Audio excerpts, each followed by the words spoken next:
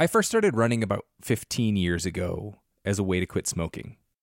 Back then, my running clothes were very Rocky Balboa, so sweatpants, sweatshirt.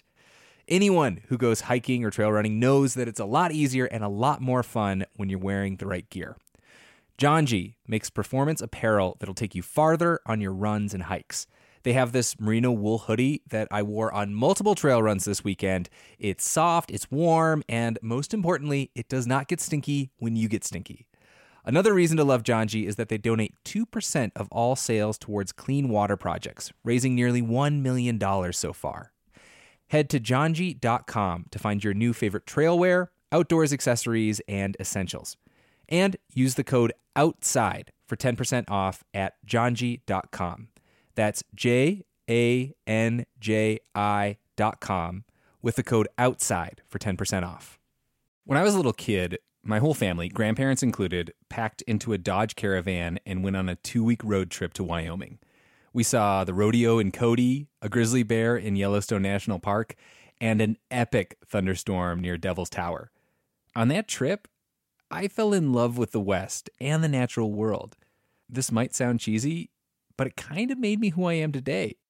Wyoming has it all. Breathtaking hikes, kid-friendly museums, 2 of the coolest national parks in the country.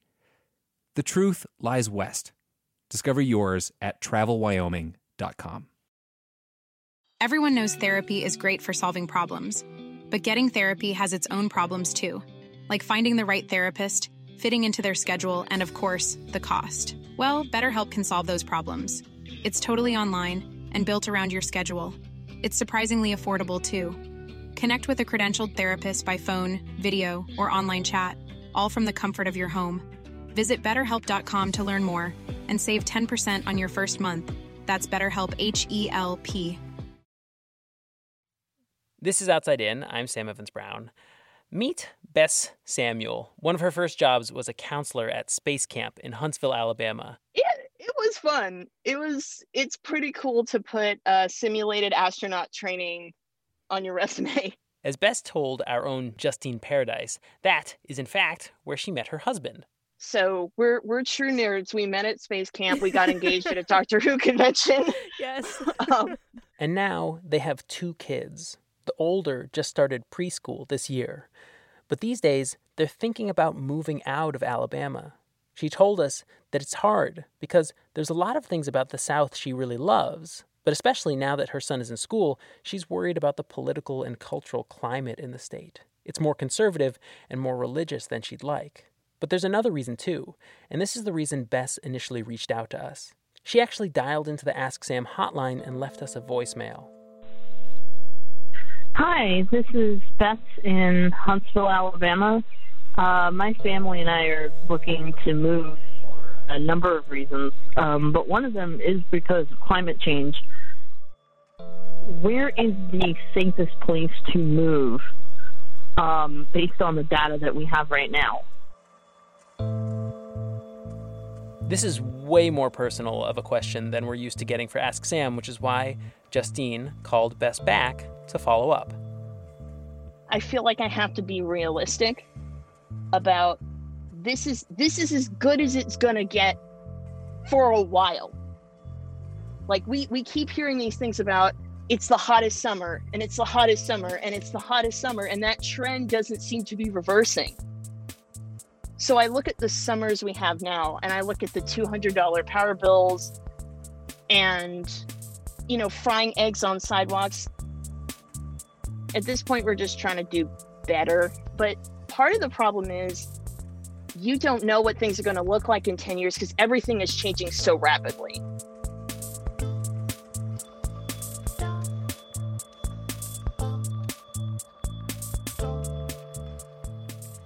There's a term for what Bess is thinking about doing: climate migration, relocating entirely or partly because of climate and climate change. And in the coming decades, the scale of climate migration could be somewhat dizzying. One analysis from ProPublica looked at what could happen in the worst-case scenario. In 50 years, 4 million people in the United States could find themselves living at the fringe, decidedly outside the ideal conditions for human life. 4 million. Imagine if even half of that number needed to move. And even now, Bess is not the only one asking this question. The idea that, you have to live in one place forever, I think people have to forget that. Oh, there's like a haze in the sky, isn't there? And I'm like, yeah, dude, like I need to go inside. Where do we want to go? Because it's not enough to say, okay, I don't want to be here. Where are you going? This is Outside In, a show about the natural world and how we use it. Today, in collaboration with By Degrees, NHPR's climate reporting initiative, we're devoting the entire episode to answering one question. If you're worried about climate, where should you live? We don't know what the next year is going to bring. Are people moving already? They see what's happening, right? Like, I'm being displaced. And how should places prepare for the wave of climate migrants just around the corner? So it worries me that, the predictable stuff is the tip of the iceberg.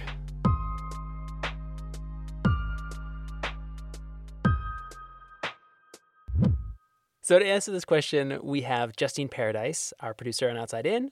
Yep, hello. And energy environment reporter at New Hampshire Public Radio, Annie Ropeek. Hey. Hello. So can we answer Bess's question? Where is the safest place to live in the United States?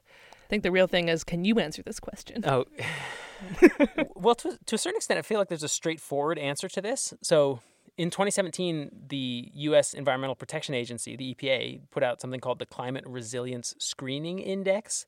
And it basically aggregated all sorts of climate risks and societal measures into just a single point-based score. And according to that, the most resilient county in the United States is the Kodiak Island borough of Alaska. Oh, okay, there's the answer. Good luck, Bess.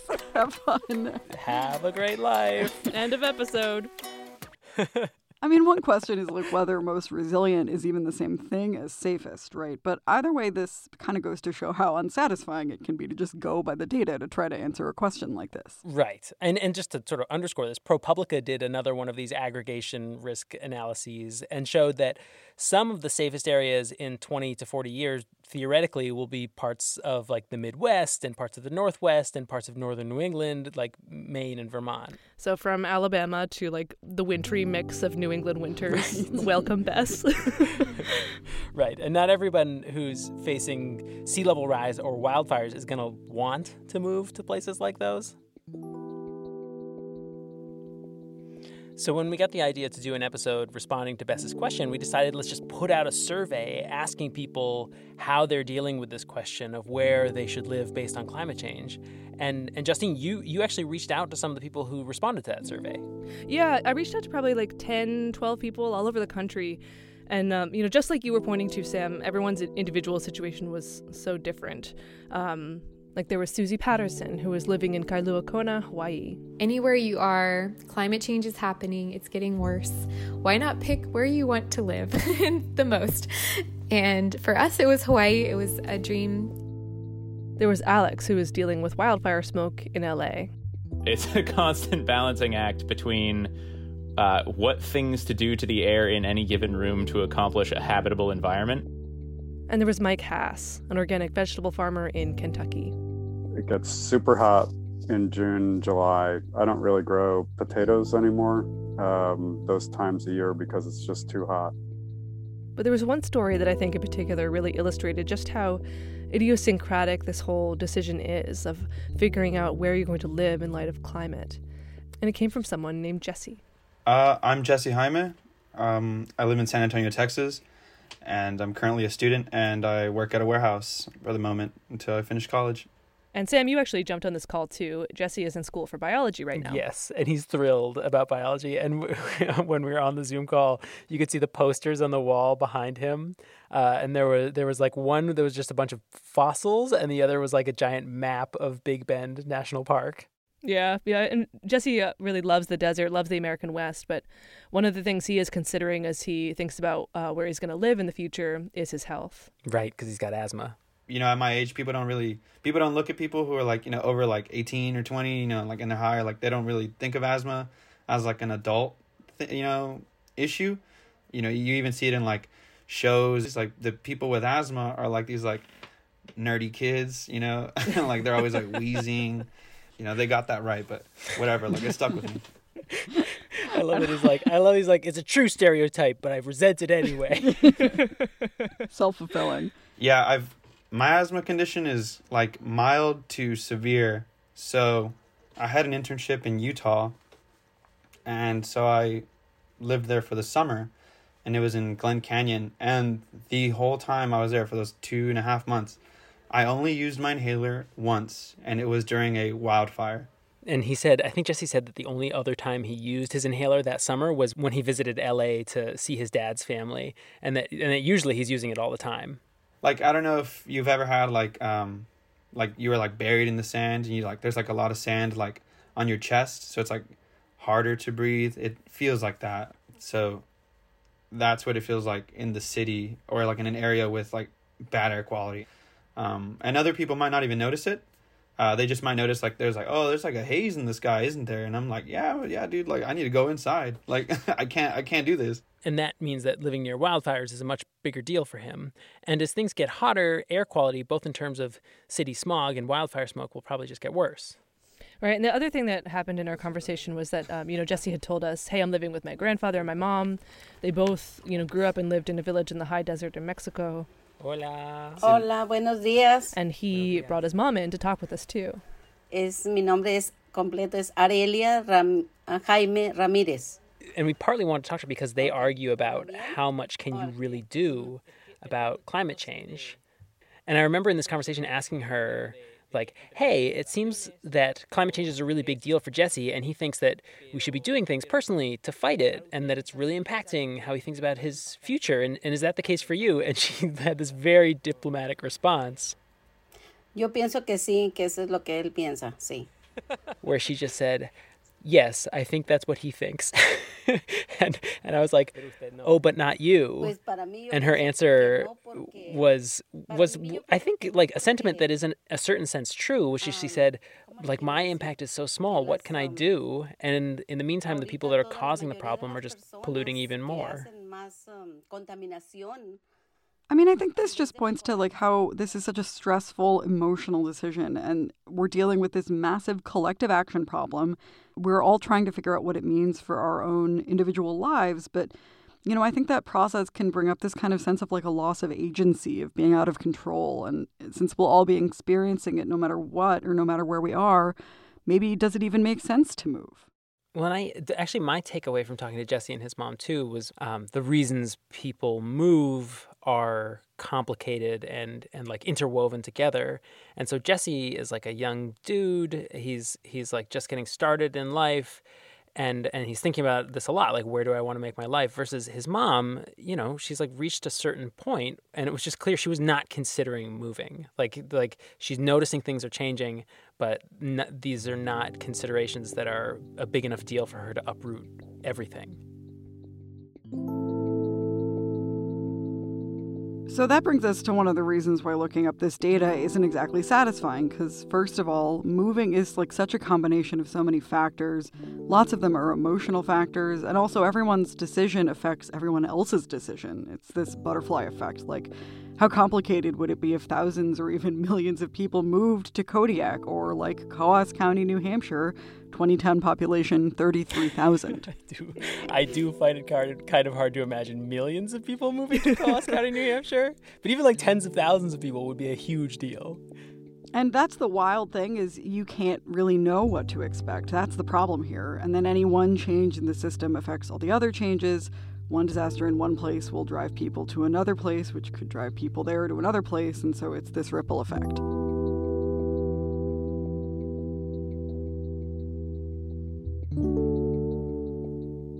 And one of the places that scores pretty high in terms of climate resiliency is our neighbor, Vermont.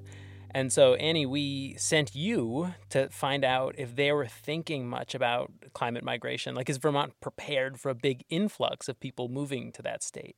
The very short answer is that there's no good answer to it. It's like chicken and egg. And, this is where we get to the inevitable COVID-19 tie-in, right?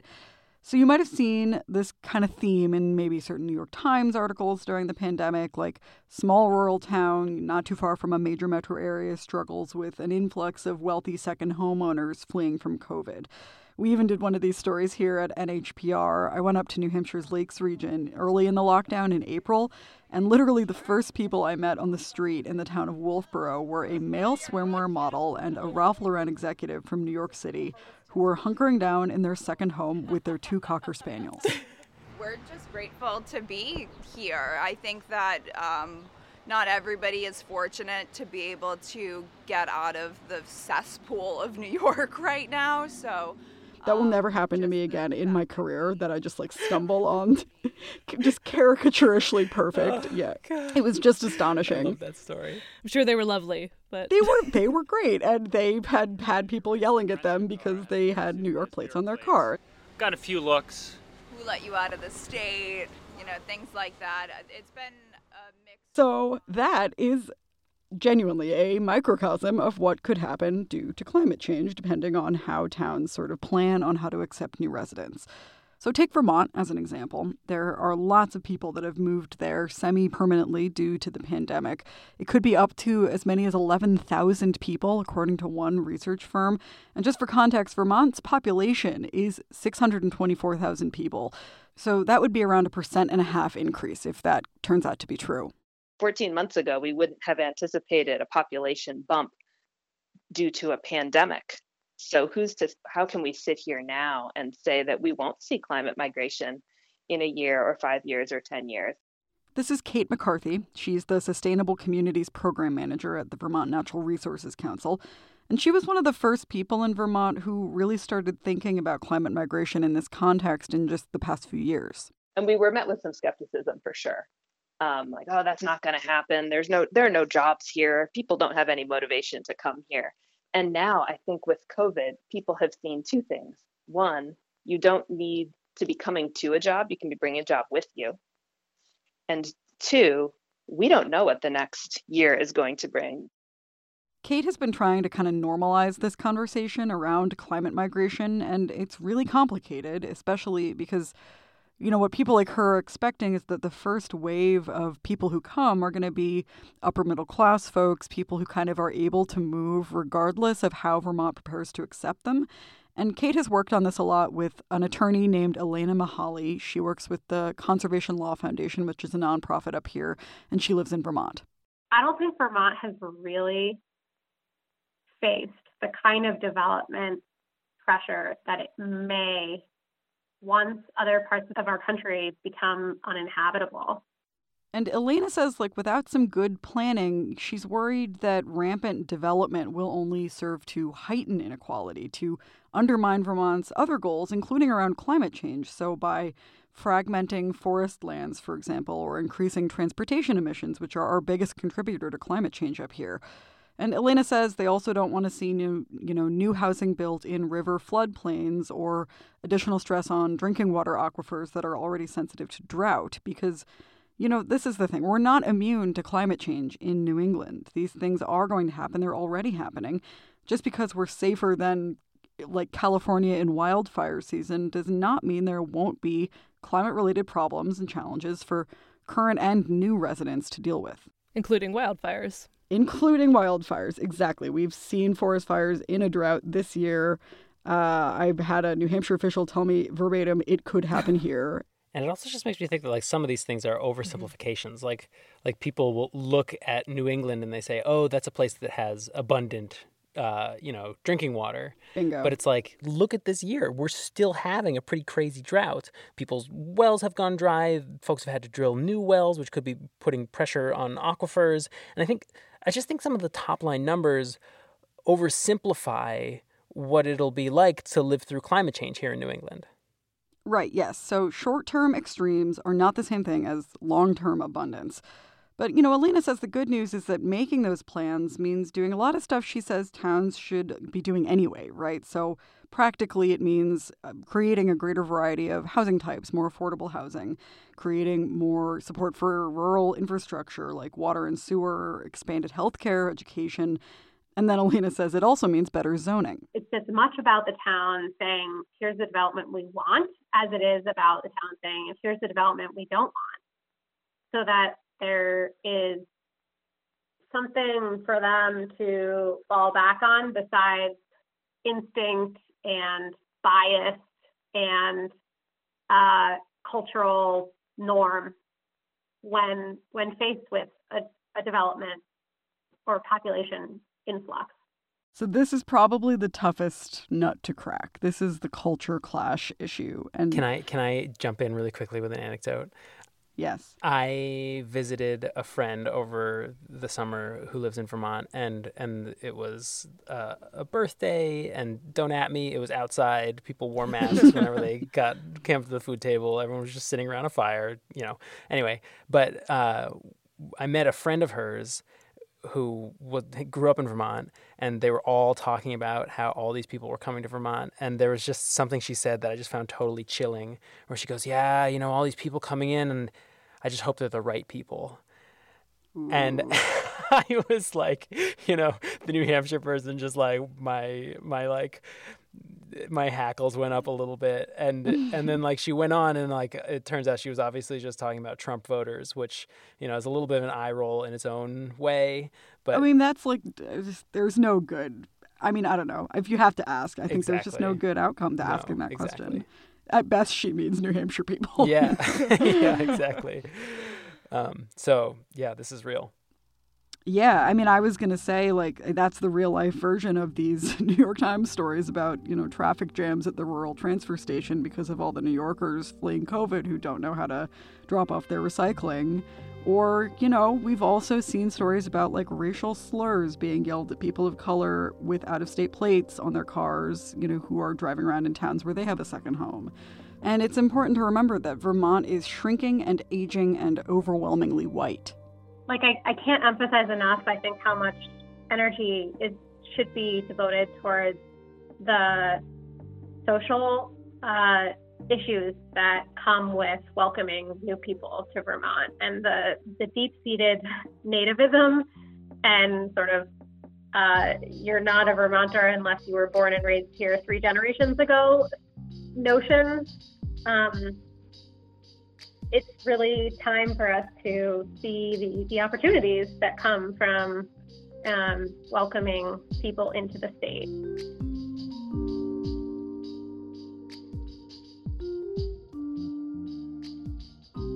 So I think it's been interesting for us to think about this from the perspective of New England states, because that's where we are. But I want to pull back a little more to see how this shapes how we'll live together kind of at a bigger scale, and how are entire communities and cities already changing. Where is the safest place? I don't think there is that place that is completely safe. It depends on which asset you can deal with. There's always a trade-off, right? Outside In will be right back after a break.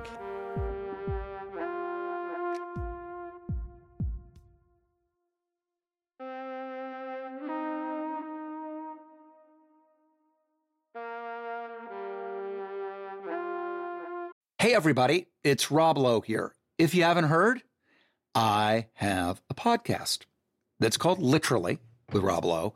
And basically, it's conversations I've had that really make you feel like you're pulling up a chair at an intimate dinner between myself and people that I admire, like Aaron Sorkin or Tiffany Haddish, Demi Moore, Chris Pratt, Michael J. Fox.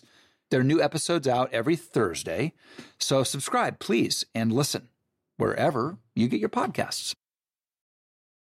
Want to connect with a family member who doesn't speak your language? Then check out the language learning program Rosetta Stone on desktop or as an app. Rosetta Stone is designed to immerse you in the language you're learning through an intuitive process. Plus, the True Accent feature even gives you feedback on your pronunciation. And with a lifetime membership, you have access to all 25 offered languages. Get started today. Visit rosettastone.com/pod50 to get 50% off your lifetime membership now. That's rosettastone.com/pod50 for 50% off.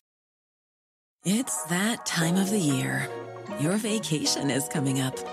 You can already hear the beach waves, feel the warm breeze, relax, and think about work.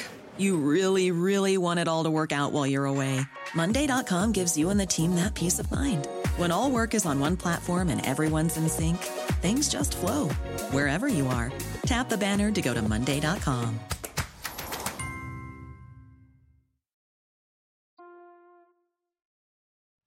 Welcome back to Outside In. I'm Sam Evans-Brown, here today with Justine Paradise and Annie Ropeek.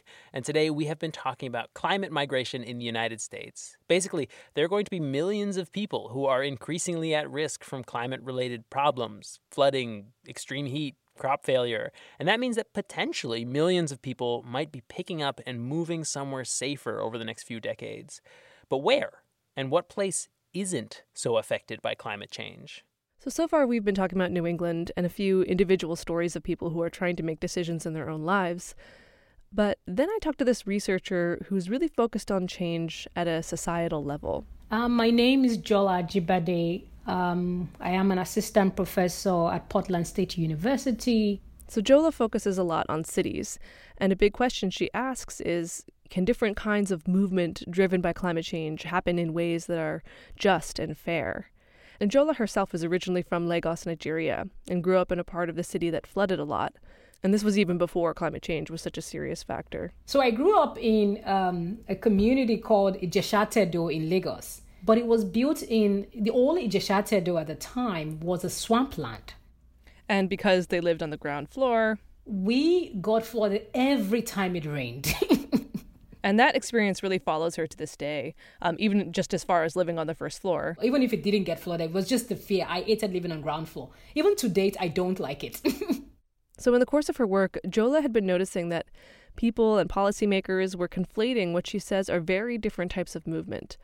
Climate migration versus managed retreat. And I was just infuriated. I was saying, no, the people who are retreating are not the same people who are migrating. Of course, you can retreat and migrate, but these are different things, and it's not helping move us forward. The way she defines it, climate migration is what we've been talking about so far.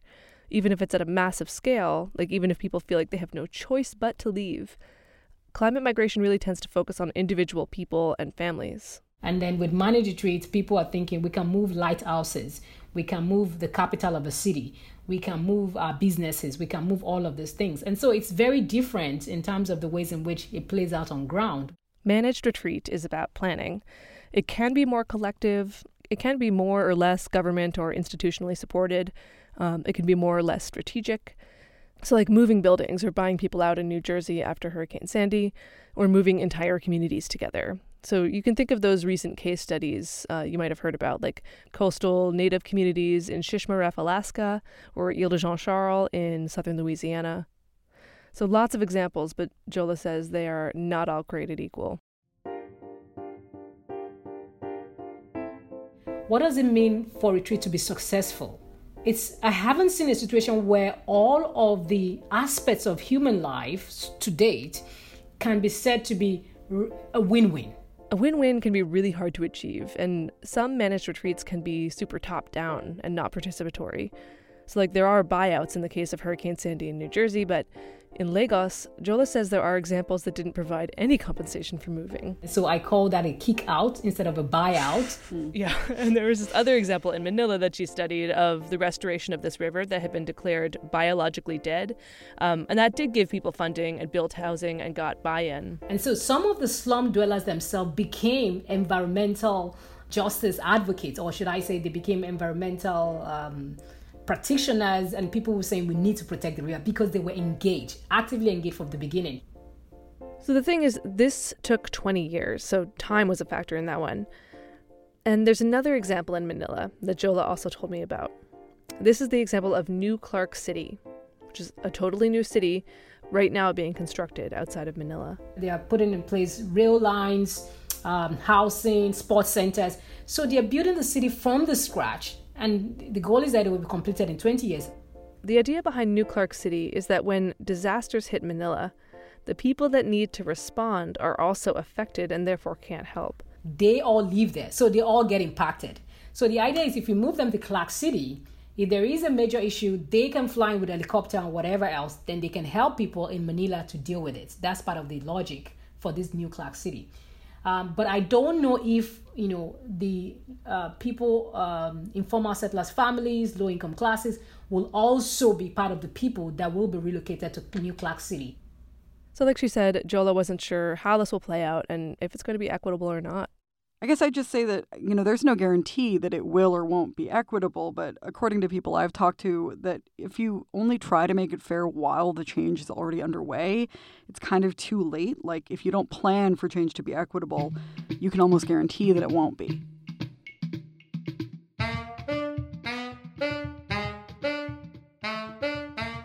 So actually, there's another iconic example of how movement due to climate change is happening within one city in the United States.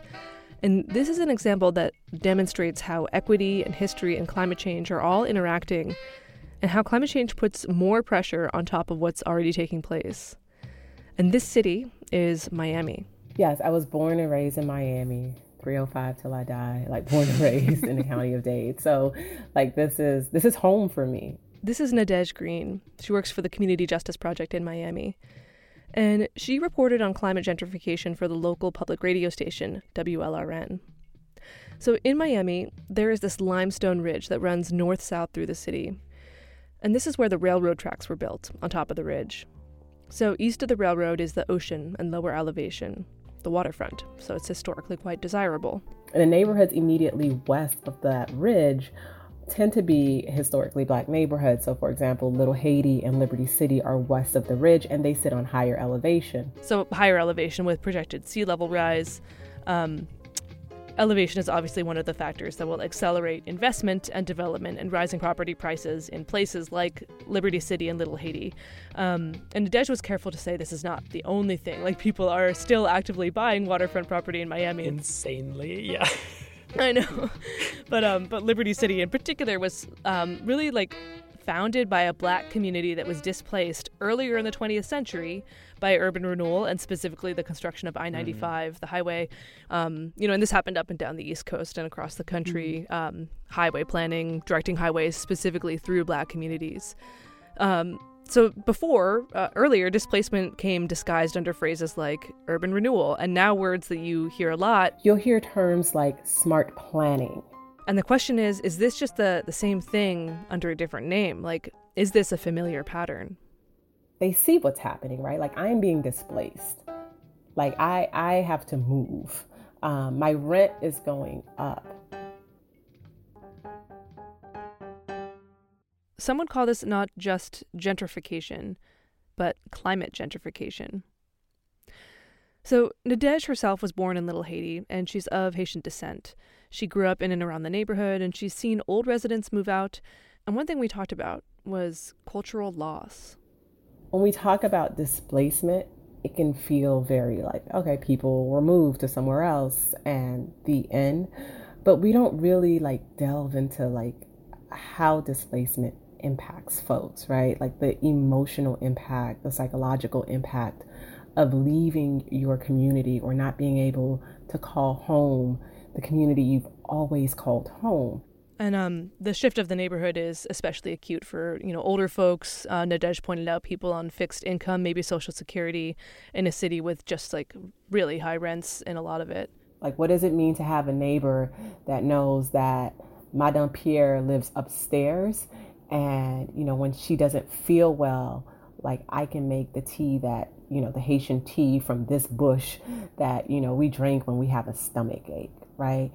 Who will check on Madame Pierre when the neighborhood shifts? Impermanence might be the new normal for many of us. And so, the idea that, you have to live in one place forever, I think people have to forget that. It's not happening. That's the truth. And I think people who have been able to do that historically, I think it's a privilege that they should celebrate.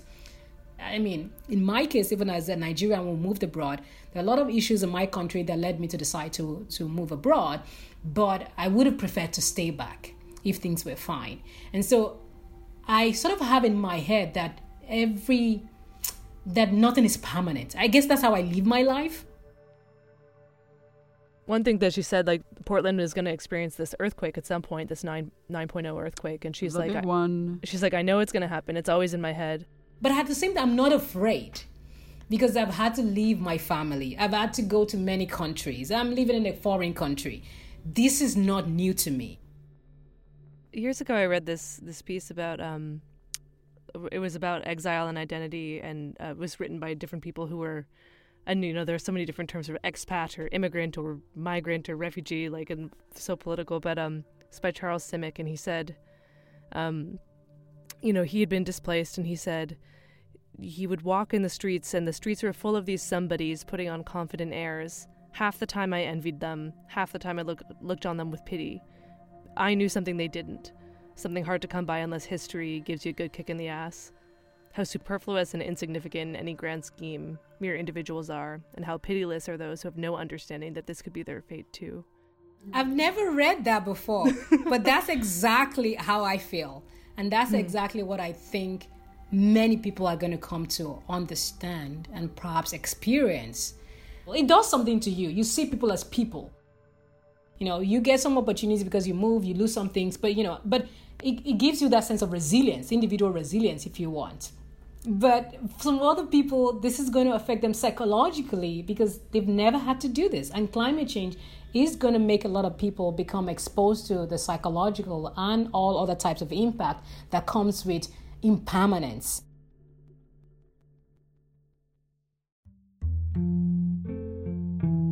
Hey. Hello. Can you hear me? Yes, I can. Where is the volume? So, at long last, Justine gave Bess a call back. You ready for an answer? Yes. Where should I go run and hide from the storms, winds, tornadoes, other assorted bad nature things? First, with the straight-up EPA answer. So what do you think about moving to Kodiak Island, Alaska? I don't think my partner would be into it, but I might. I don't know. How's the internet access in Kodiak Island, Alaska? There's the next on the list is Juneau, and then Ketchikan, Alaska, and then Sitka, Alaska. Okay. Are you getting the picture? Okay. I don't know if I could sell Alaska though. That's a long. I don't know. That would be interesting. Do you have top contenders for options? Colorado is high on the list. I did look into New Hampshire because you guys made it sound pretty good. I don't know how I would feel about the primary season though. That would probably be not my favorite. Our first in the nation. Yeah. And also the diversity is kind of an issue up there. I like the scenery a lot, but being an interracial family, it just gives me pause. Our real answer is really like not an answer. Like this only, like the data only gets you so far, and like this will sound obvious, but like the people we talked to basically said like it depends on your priorities and what trade-offs you're willing to deal with. Yeah, there's no solutions. There's only trade-offs. Yes. Yeah, that's exactly it. I hope you let us know what you decide to end up doing. Yeah, I'll let you guys know. Yeah, and you'll definitely hear about it if we do end up in New Hampshire somehow. All right, I'm going to go put this in the episode, so. Oh, okay. I'll see you later. Oh, okay. Bye. Okay, bye. Bye.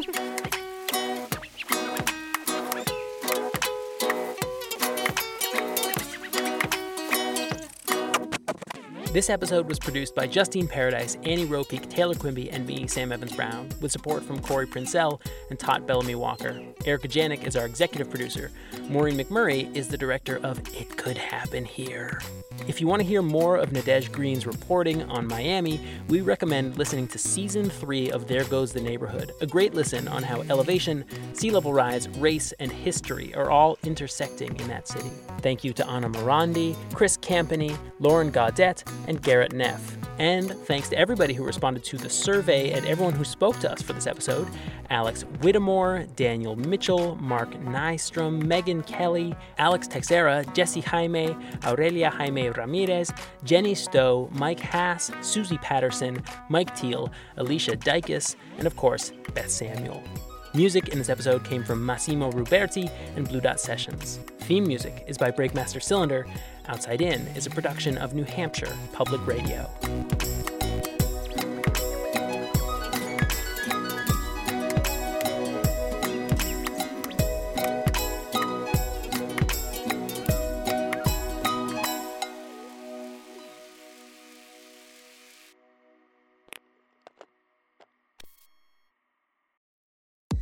Hey, this is Jeff Lewis from Radio Andy. Live and uncensored, catch me talking with my friends about my latest obsessions, relationship issues, and bodily ailments. With that kind of drama that seems to follow me, you never know what's going to happen.